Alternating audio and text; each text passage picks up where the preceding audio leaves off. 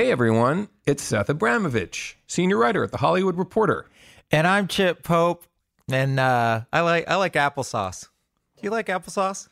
It's underrated.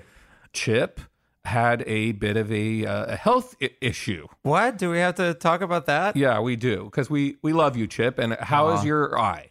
It's healing up again. To I what? had a detached retina, which, just look it up. Look up what happened to Savannah Guthrie. Same thing. It's the weirdest thing. I don't know how somehow I found out about Savannah Guthrie, not on my radar. She's like the Today Show host. She had a detached retina? Yeah, like her 3-year-old threw a train into her eye, which, come on, break up with that kid. Well, I won't ask who threw a train in your eye. Yeah, no one threw a train in my eye or anything. But you look okay. Thank you. Can you see me? Yeah, with my good eye. Luckily, we're in an audio-based platform here. So you can only see his weird deformed eye hanging out of his face. All right. So you might have remembered our premiere. We had an incredible auteur legend. William Friedkin. William Friedkin. That was amazing. Quite the auspicious way to kick off this series. And today we are trying to match it with an auteur of similar legendary status. It's pretty crazy. One of your first superstar directors. Like before Quentin Tarantino, there was this guy. Yeah. So we won't tell you who because we love keeping you in suspense, but we'll tell you right after the theme song on It Happened in Hollywood.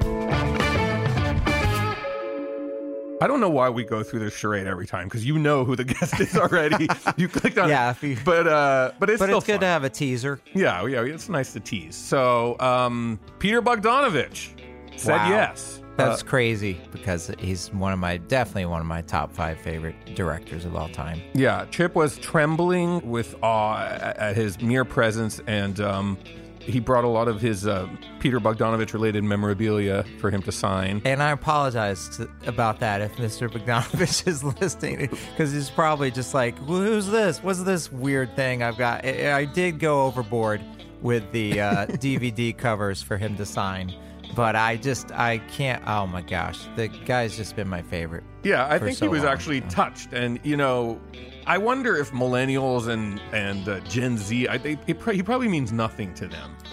But our Gen, he was a big deal. Right. And not only to us, but he's like a bridge from old Hollywood to 70s classic Hollywood to today because, say Noah Baumbach, Wes Anderson, people like that still do auteur type stuff. Sure, your Marriage Story. Exactly. Auteurs. There's a direct link from Peter Bogdanovich. So it's crazy. When you talk to him, it's like you're talking to 70 years of Hollywood history. It's really insane. And more than that, because he was a chronicler of Hollywood history himself. Right. He started out much like our own Seth as a journalist. Not quite. Interviewing John Ford and Orson Welles. Yeah, he got his first big gig, I think, with Esquire. Right. And he started profiling major directors. Alfred Hitchcock, who else? John Ford, Orson Welles. Oh, yeah, those two. And Orson Welles was even his roommate at one point. But we're getting ahead of ourselves once again. This episode, we're going to focus on maybe his most awarded film. Yes, second feature, The Last Picture Show. Last Picture Show. Sybil Shepherd, Jeff Bridges, Cloris Leachman. If you haven't seen it, press pause right now on the podcast. Get thee to the nearest device playing this movie and just watch it. Yeah, I was looking up where it is. It's on YouTube. It's on Amazon, Vudu, Crackle. Any Crackle fans out there? It's on Crackle. It's free on Crackle. But, we've talked with a lot of important people from Hollywood and everything on this podcast, but this is the only interview that I've ever been nervous to talk to someone because these movies that he made in the early 70s were just such a seminal part of my childhood. And so when we met him, it was just like, all right, let's get Mr. Bogdanovich in here already. As we hinted before, he had this history of sort of befriending and then interviewing some of the greatest directors of all time. At one point, Orson Welles was actually living with him in his Bel Air estate. He had his own wing. Oh, my gosh. And he tells a great story, and we thought we would just tease our way into things with this amazing recollection of the wonderful Orson Welles living with Peter Bogdanovich. He was there for a while. I mean, in and out. He'd come for a week or two or a month, and then he'd leave and come back. It was fun. The funniest moment was we gave him a sort of a wing. I had a pretty big house in Bel Air at that time. And we gave him a sort of an area where he had a bedroom and a bathroom and his own bathroom, a big table that where he could write and so on. And Sybil Shepherd and I were living together, and she was walking down the hall, and she smelled something burning. So she yells out to Orson, "Orson, you all right? I smell something burning." And he says, "Yes, just a little privacy, please." And she said, "Well, I smell something burning." "No, it's all right. Just a little privacy, please." So she said, "All right, well, the hell with it." Then she left, and Orson left for the day. And the housekeeper, my housekeeper, says, "I think Mr. Welles had an accident." I said, "What happened?" And she holds up his white terry cloth robe, and there's a big burn hole in the middle of it. And it turns out what had happened is he put his cigar, it was still lit, he didn't realize that, and he put it in his pocket and it caught fire. Oh. The terry cloth robe caught fire. He took it off, threw it into the bathtub in the bathroom, but it was still burning, and it burned some of the carpet. I'll replace the carpet. He never did. But, so that was that. And the next day, he gave Sybil a book, a very beautifully printed and done book about opera. Sybil's crazy about opera. So he gave him this book, and it was color pictures and everything.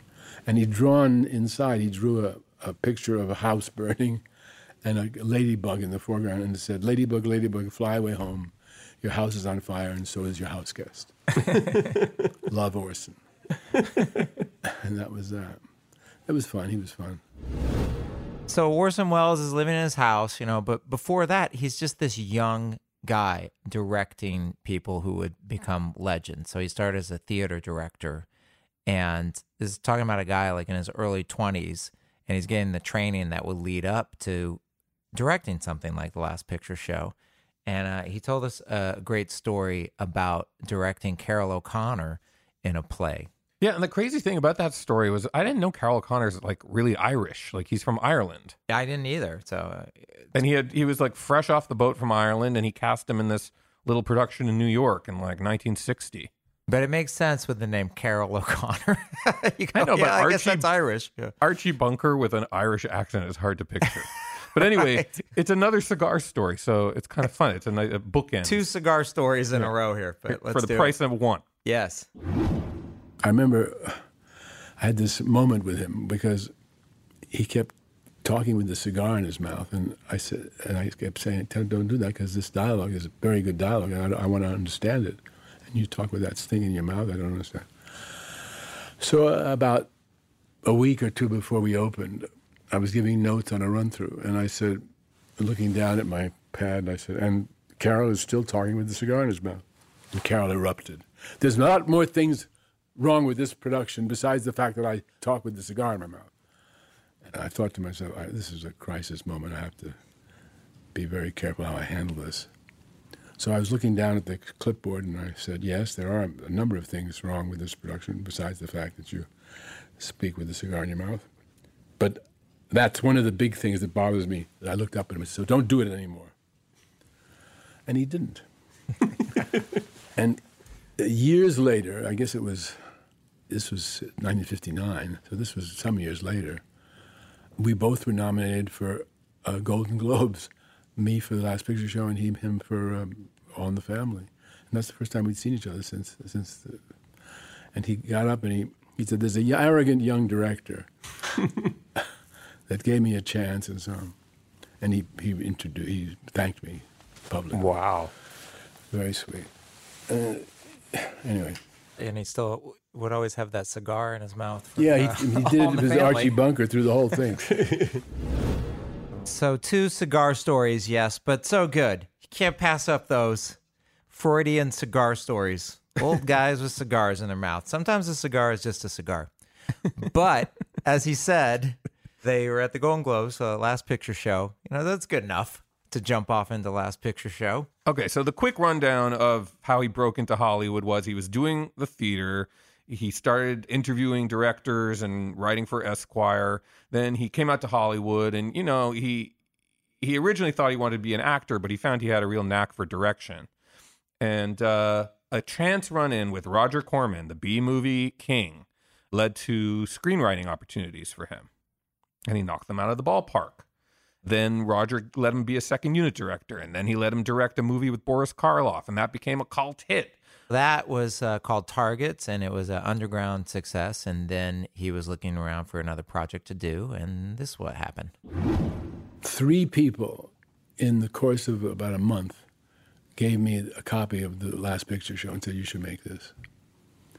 And oddly enough, I had been in a drugstore and seen it on the rack and looked at it and thought, that's a title of the title that sounds like something I ought to make. And I looked at the back and it said, Teenagers in Texas. I thought, who gives a shit about that? So I didn't buy it. And the 3 people gave me the goddamn book, including Sal Mineo, who said he'd always wanted to play the part, but he's too old now. He thinks I might like it. He wanted to be Sonny. Yeah.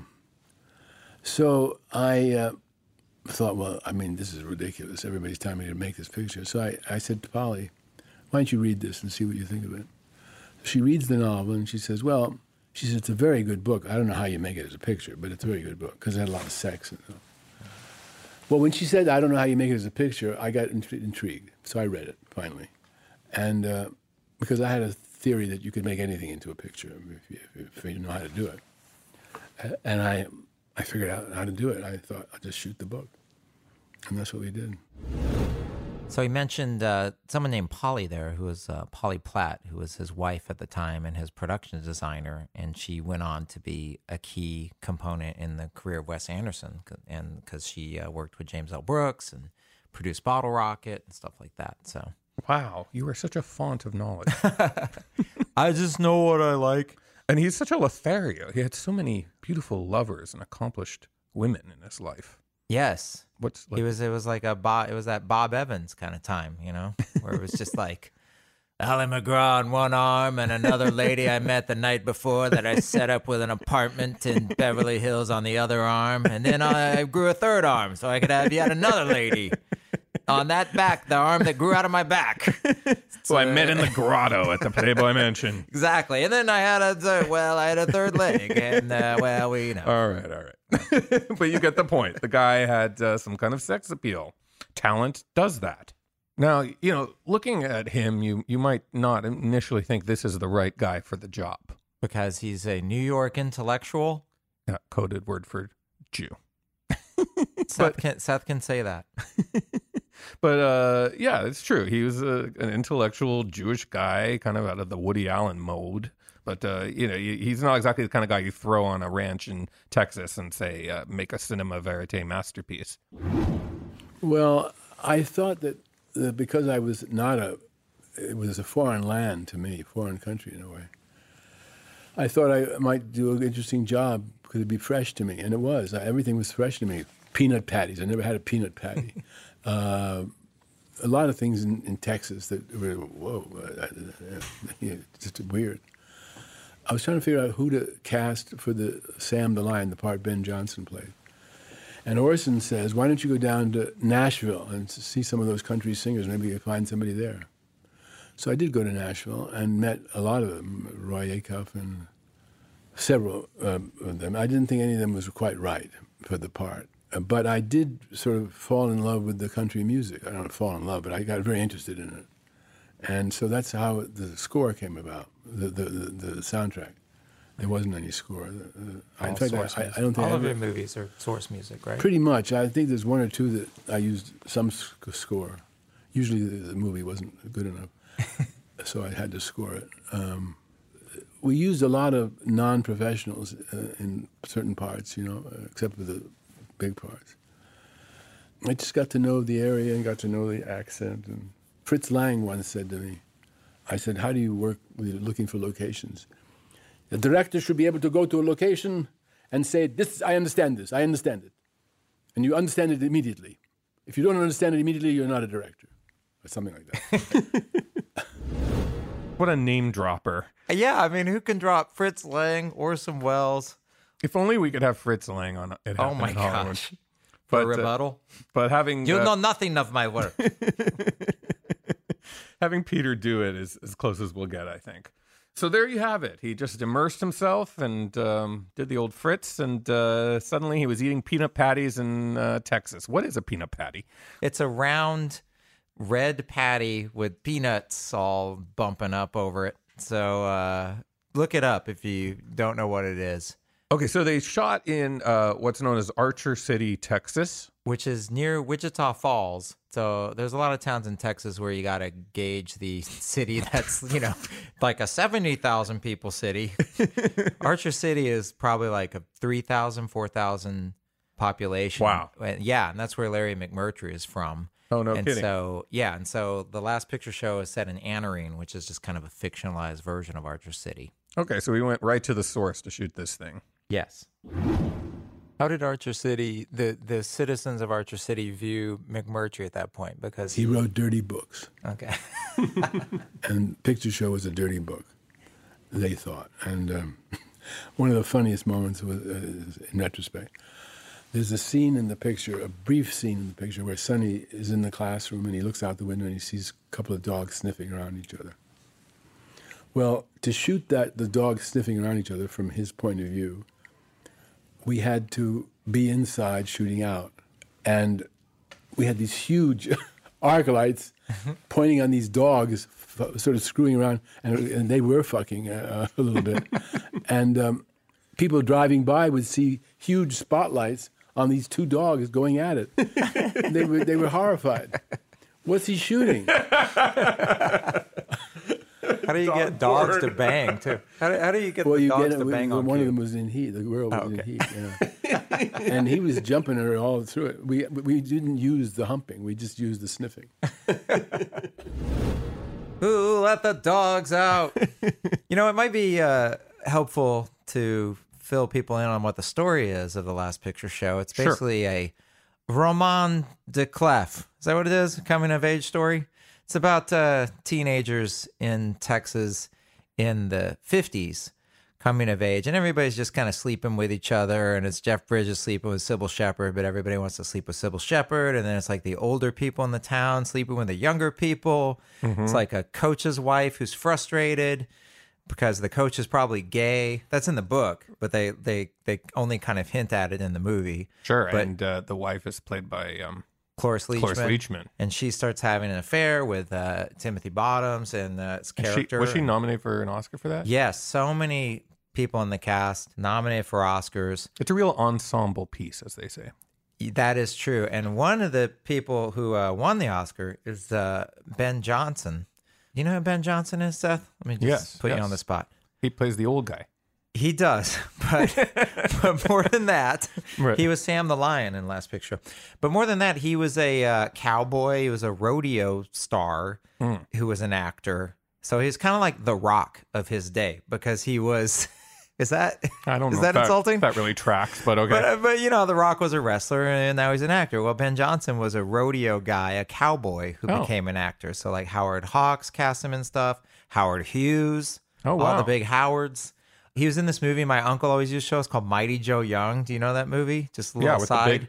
It's like not quite as big as King Kong, but pretty big ape. But it's like King Kong goes to Hollywood. Let's put a piano on Mighty Joe Young's head and somebody will play it. It's a really wild movie, but my uncle was kind of obsessed with that movie. But Ben Johnson was the male lead in that in 1949. And so here it is, 1971. Mm-hmm. Peter Bogdanovich is looking for someone to cast. Mm-hmm. And again, this is like the seeds of something like the way that Quentin Tarantino revives all these people's careers. Right. I think we can find that in the DNA here. Definitely. Why don't we listen to Peter Bogdanovich talk about how they cast Ben Johnson? Sounds good. Ben Johnson, I couldn't figure out who to play that part. It was a key part, obviously. Right. And I didn't know. I couldn't figure out who to use that. At one point, I thought Jimmy Stewart because I knew Jimmy a little bit. And I thought, I don't know, you go to this small town in dinky little town, and someone there's a big movie star, and didn't work. In my mind, I thought that's not going to work. So I couldn't figure out who the hell to use in that part. And one day I was looking through, I don't know if they still have it, but the Academy used to publish big, fat books of actors that are available, character actors, character women, whatever it was. And I was looking through the one on character men, and I came upon Ben Johnson's picture, and I said, Ben Johnson. I had met him because we did a piece for Esquire about John Ford, and I watched Ford making Cheyenne Autumn for 3 weeks in Monument Valley. That was in '63 or something. I met Ben Johnson at that point.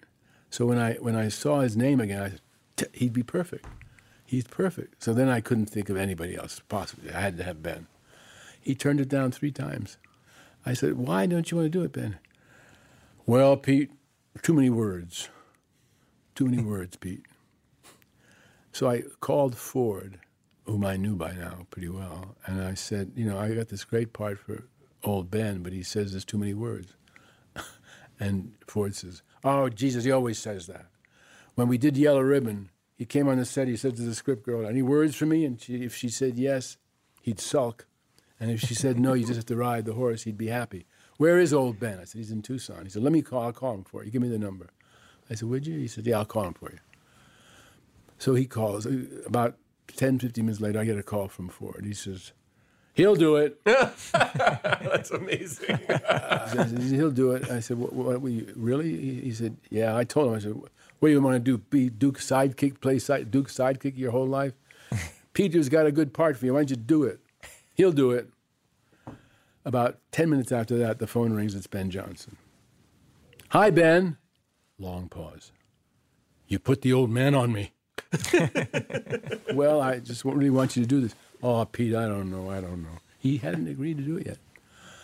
So I said, why don't you come and see me? So he comes to my office about a week later, and he's sitting there. I'll never forget it. He's sitting there with the script open, and he says, there's too many words, and some of this kind of dirty stuff, and I might want my mother to see it. And I don't know, Pete. I said, Ben, if you play this part, you could win the Oscar. He got, why the hell do you say that? I said, because I think you could. You, in this part, could win the Oscar. Eventually, he said, I remember he said, he had the script in front of him, and he slammed it shut. Oh, all right, I'll do the goddamn thing. And that's how we got him. And he won the Oscar. And he won the Oscar, yeah. I told Cloris she might win the Oscar, too. So that monologue he does by the water tank, yeah, was that straight out of the book? Did you write that? Or? Oh, no, I'll tell you. That's funny. In the book, there is a scene like that, but he doesn't say that. He says, he reminisces about this girl he used to go swimming with there. And his main reminiscence is that he used to go up on some kind of a place where he could get up and piss into the tank dam. I said, Larry, that's not going to work. I said, we got to come up with a different memory. And Larry wrote what's there. He wrote it. I said, something romantic, and he wrote the thing about the horses, and I thought that was great. And that was not in the book. That's in the movie only. Old times. I brought a young lady swimming out here once, more than 20 years ago. It was after my wife had lost her mind and my boys was dead. Me and this young lady was pretty wild, I guess, and pretty deep. We used to come out here horseback and go swimming without no bathing suits. One day she wanted to swim the horses across this tank. Kind of a crazy thing to do, but we'd done it anyway. She bet me a silver dollar she could beat me across. She did. This old horse I was riding didn't want to take the water. But she was always looking for something to do like that. Something wild. I bet she still got that silver dollar. So that's what the scene sounds like. Why don't you describe it visually a bit for the audience? Well, they're sitting by a little pond, a little man-made pond. Ben Johnson is telling a story to the young kids. And it's just so beautifully shot in the sun. It comes out from behind the clouds and it goes back in and everything. And it's just such a beautiful moment. And it's definitely the moment that won him the Oscar. Mm-hmm. Okay, so we have the story of how he cast Ben Johnson, this grizzled veteran, kind of like, I don't know about The Rock, but I'm thinking more like Leo in Once Upon a Time in Hollywood, that kind of guy. Yes. What's that? When he can't remember his lines. You know the scene where he's in the trailer and he's like hitting his head, and he's hitting his head against the wall. Yeah. So speaking of another actor, we've mentioned her quite a few times already. The angel hovering above this entire production, Sybil Shepherd. Oh, Sybil. You may know her from Moonlighting, from her sitcom, from whatever she's up to now. But back then, she was a gorgeous, doe-eyed ingenue who That's a good really way to put it. captured his heart. And here's his story of how he discovered her. He plucked her from semi-obscurity. I went into a big Ralph's Market or something. At one point, I was driving to the studio. And I stopped to get some toothpicks. I was trying to stop smoking. I was chewing toothpicks. So I ran in, got the toothpicks, and I was waiting to check out. Then there's a magazine there, a Glamour magazine. I didn't even know such a magazine existed, but it caught my eye, and Sybil was on the cover. And she was wearing a shirt in the photograph that had little I love yous all over it. I love you, I love you. But the look on her face belied the sentiment on the shirt. I didn't think she loved me. She looked dangerous. She looked like she might love me, but I wasn't confident. So I bought the magazine and went to the office and told my assistant, I said, find this girl, find out who she is. Turns out she'd been on the cover of Glamour 9 times already. She was Sybil Shepherd. I thought Cybill. I thought it's a bit much. But anyway, she's from the South. So we found out that it was Sybil Shepherd. She'd never made a movie. She won Model of the Year in '68. And this was now 70. And when I went to New York to do some casting, I asked to meet her. And she came over with her manager, and it was at the Essex House Hotel. And I remember she came in wearing a jean jacket and blue jeans. And she had very broad shoulders, tall girl. And I thought, she's very attractive. And I didn't have her read. I just talked to her. And at one point, you know when they serve you breakfast at the hotel or any meal, they usually have a small vase with a rose or something in it, right? And they did with this. I had just had breakfast. And Sybil, for some reason, sat on the floor in front of the coffee table, which I was sitting on the couch. The coffee table was here in front of me, and Sybil was in front of the coffee table. And while she's talking to me, she's I don't know how to show you, but she's flicking the rose, like this, okay, back and forth like that. And I thought, that's how she's going to handle the guys, off with their head. And that gesture, that moment, which she did repeatedly through the conversation, made me feel she'd be perfect for this part. And luckily, I had read, I had not read. I'd interviewed George Cukor, and he told me why he had cast Kate Hepburn in her first movie, Bill of Divorce, which he directed.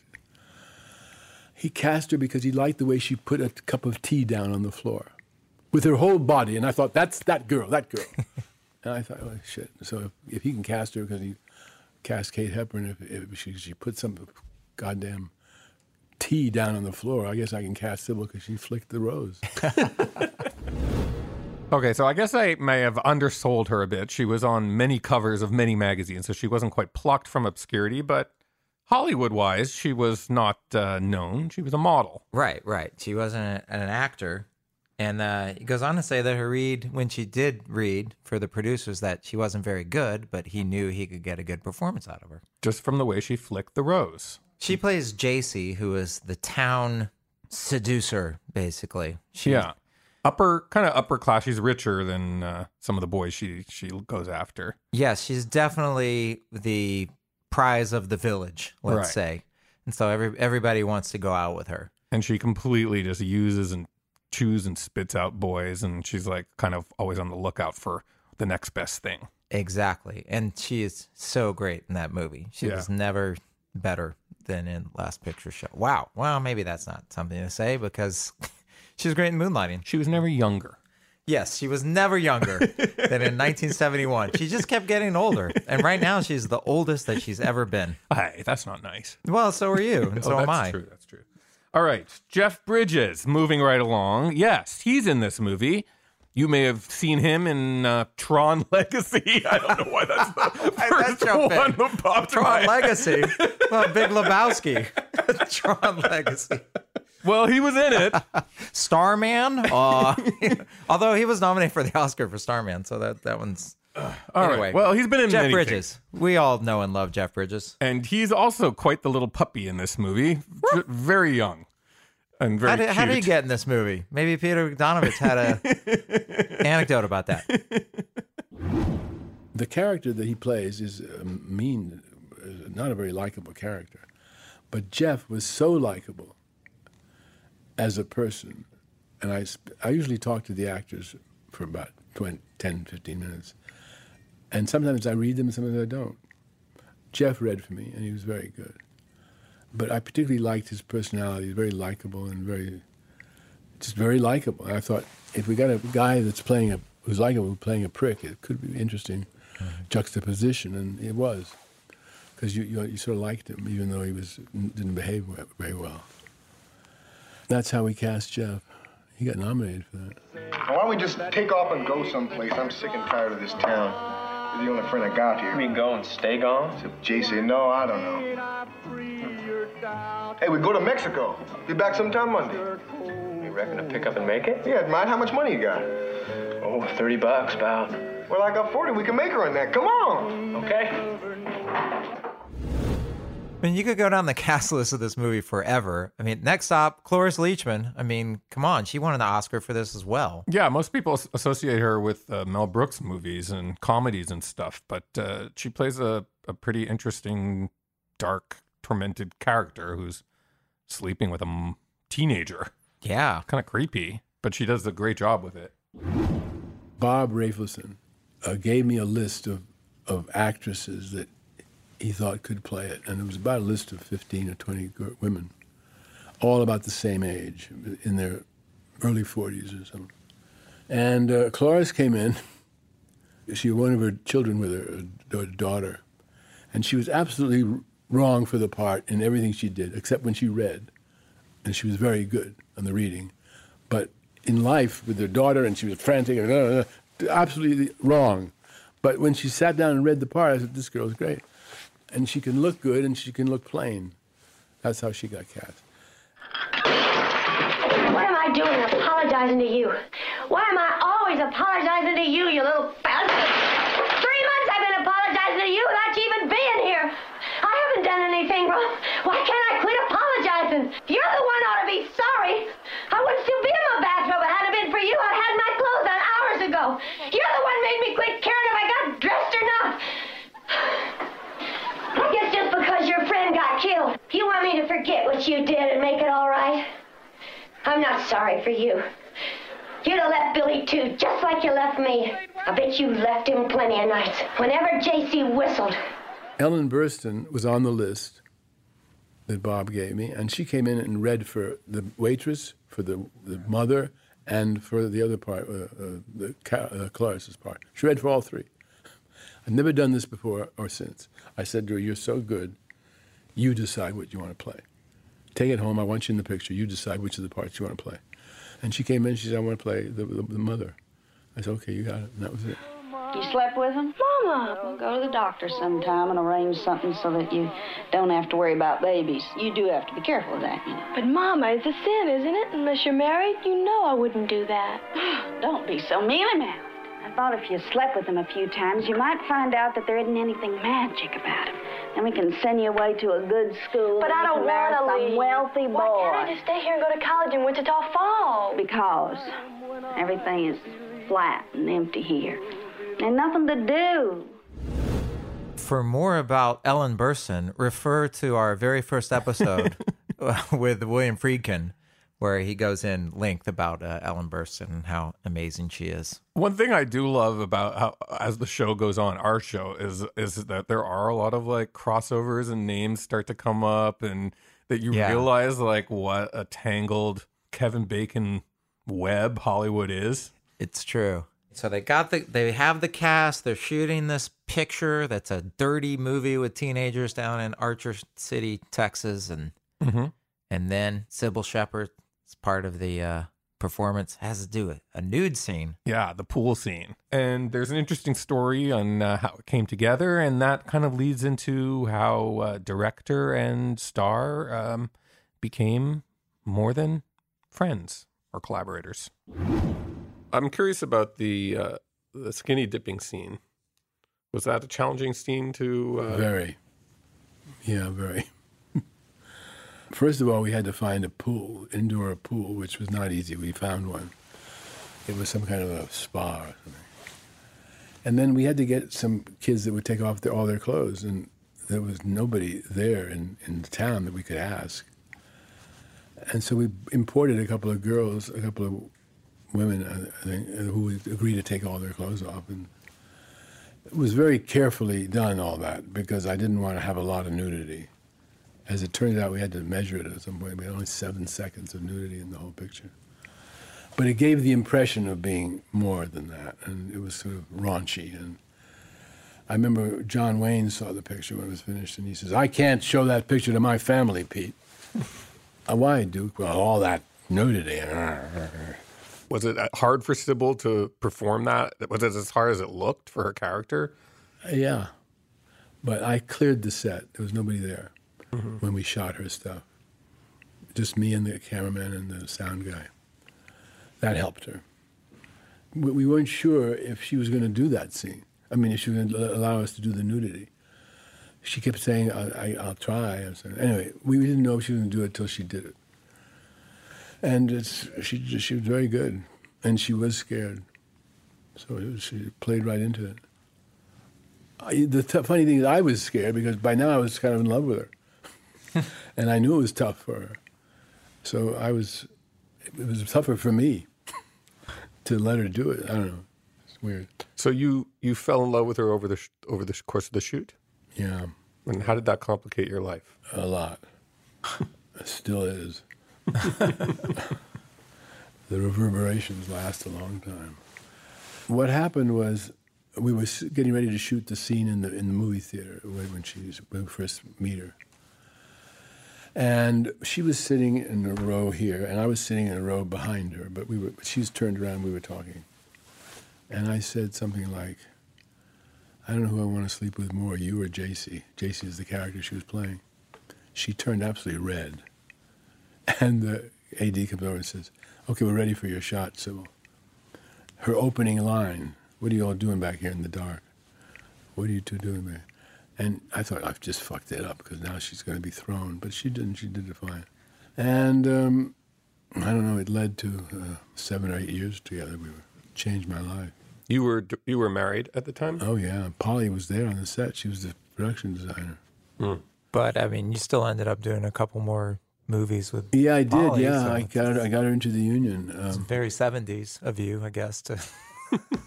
I don't know what it was, but it was a nightmare in a way. Oh, man. It was okay on What's Up, Doc, but on Paper Moon it was tough. Did you ever repair your relationship with Polly? Sort of. We stayed in touch because of my daughters.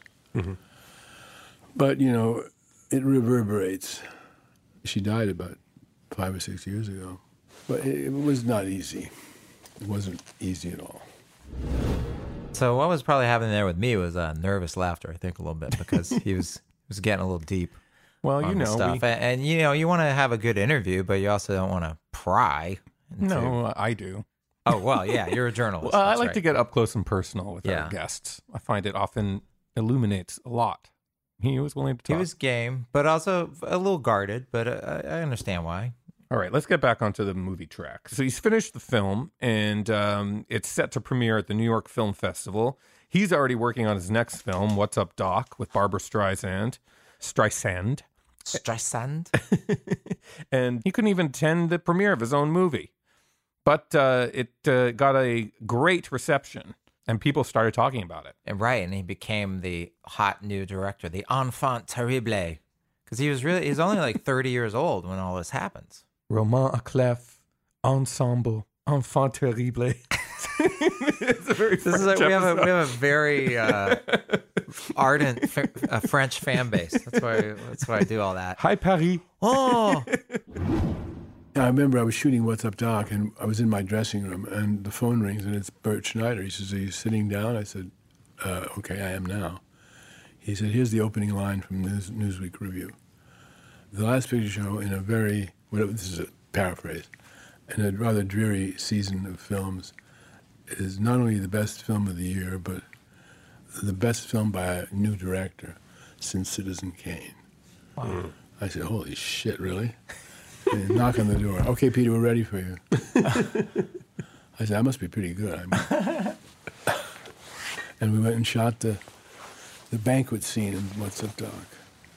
Well, what did your film heroes think of it? The ones that you'd interviewed? Well, Howard liked it. I remember because he made that comment about staying in one place. He didn't say much else. No, none of them said much. Ford, I don't think he saw it. Huh.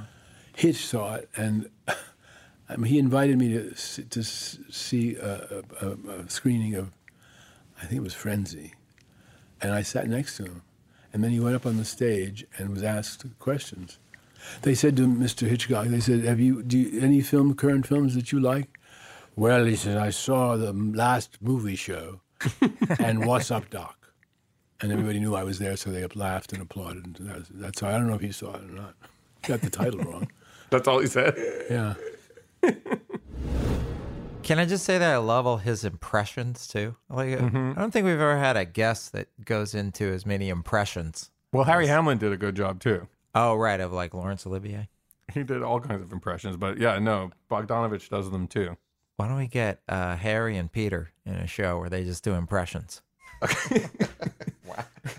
So he makes this movie, he's on top of the world, and then you get a little backlash. This seems like what always happens in Hollywood. Of course. Speaking of it happened in Hollywood. Flying too close to the sun. Another legend that Peter was friends with is Cary Grant. And so he had a little talk about this backlash with Cary Grant. Cary Grant calls me up, and he says, Peter, will you, for Christ's sake, stop telling people you're happy? And stop telling them you're in love. Why, Cary? Because they're not happy and they're not in love. I thought all the world loves a lover. No, don't you believe it. Let me tell you something, Peter. People do not like beautiful people. And I've told that story in front of audiences. And the first time I told it, I would tell it just like I told it here. And it would get a laugh on every single line except the last one. People do not like beautiful people. No laugh. I thought, that's interesting. I wonder why. I did it a couple more times, no laugh. So I thought, they feel implicated in that sentence. And that's why they're not laughing. And so I stopped telling that last sentence. Being a show business guy, you know. Always leave them laughing. He left us laughing the whole time, actually. Yeah, out of his nervousness. Well, yeah, but also because his impressions are so good. Yeah, he's funny, but it's also scary. Well, yeah, because they're like, oh, man, there's this Peter 80-year-old Bogdanovich. legend right here. It really is kind of like, are we upsetting you? Or, you know, it's like you don't want to, walking on eggshells. A lot with of the guy. heavy sighing. Yes, exactly. And it could just be he's tired or, you know, who knows? I mean, everybody's human. I did ask him about his famous ascot, which is, you know, very recognizable. He always has it. And it turns out it's not an ascot at all. It's a bandana. And he started wearing it on the set of this movie. Wow. Country Western. So that's pretty he awesome. doesn't wear an ascot. I love that answer. It's a bandana. He does impressions. Why don't we do an impression of Peter Bogdanovich? Amazing stories, and I don't think we'll ever have better names in an episode than this one. I mean, who didn't he name? I know, right? Well, you know, we are a historical show, and so this was a treat because, you know, he's such a tie to, like you said, this bygone era of Hollywood. And he's still around, and he came to see us. And so let's say goodbye. Why don't we leave on this interesting nugget of wisdom from Bogdanovich, and that's on the true nature of directing. And if anyone would know, it's him. I asked Ford about something in one of his pictures. He says, oh, that's just an accident. Most of the good things in pictures happen by accident, he says. I said, really? I'd only made targets by then. I thought, wow, that's interesting. So I said to Wells, I repeated the comment to Orson, and I said, is that true? And Orson says, yes. Yes, you could even say that a director is a man who presides over accidents. Yes, in the same way he was presiding over this podcast. Which is a bit of an accident. Yeah, a little bit. This week. No, we loved this interview. I couldn't believe it. This is one of the best things that's ever happened to me since I've lived in town. Well, you deserve it after what you went through with your eye, Chip. Oh, well, thank you. That's very sweet of you to say. So a huge thank you to Peter Bogdanovich for coming in. We are not worthy. Yeah, totally. But we'll take it. Yeah, exactly.